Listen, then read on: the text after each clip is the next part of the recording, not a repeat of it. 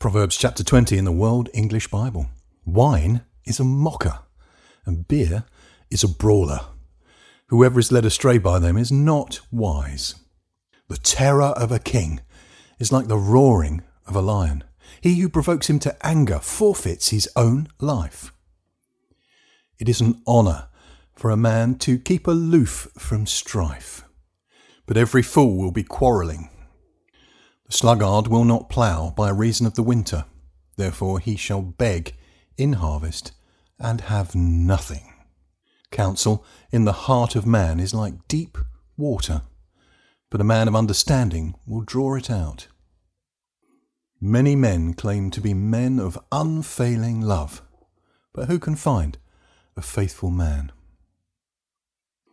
A righteous man walks in integrity, blessed are his children after him. A king who sits on the throne of judgment scatters away all evil with his eyes. Who can say, I have made my heart pure? I am clean and without sin. Differing weights and differing measures, both of them alike, are an abomination to Yahweh. Even a child makes himself known by his doings, whether his work is pure and whether it is right.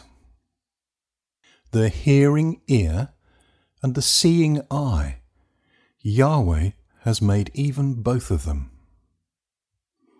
Don't love sleep, lest you come to poverty. Open your eyes, and you shall be satisfied with bread. It's no good, says the buyer, but when he is gone his way, then he boasts. There is gold and abundance of rubies, but the lips of knowledge are a rare jewel. Take the garment of one who puts up collateral for a stranger, and hold him in pledge for a wayward woman.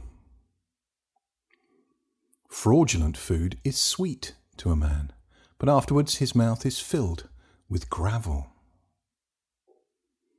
Plans are established by advice. By wise guidance you wage war.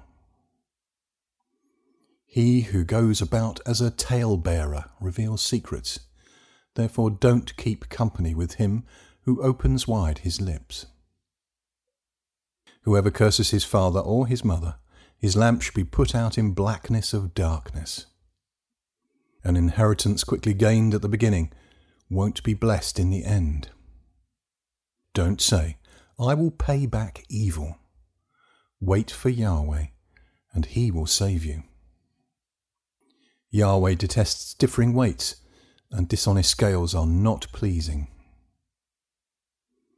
A man's steps are from Yahweh. How then can man understand his way? It is a snare to a man to make a rash dedication, then later to consider his vows. A wise king winnows out the wicked, and drives the threshing wheel over them.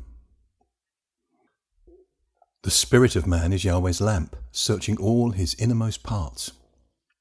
Love and faithfulness keep the king safe.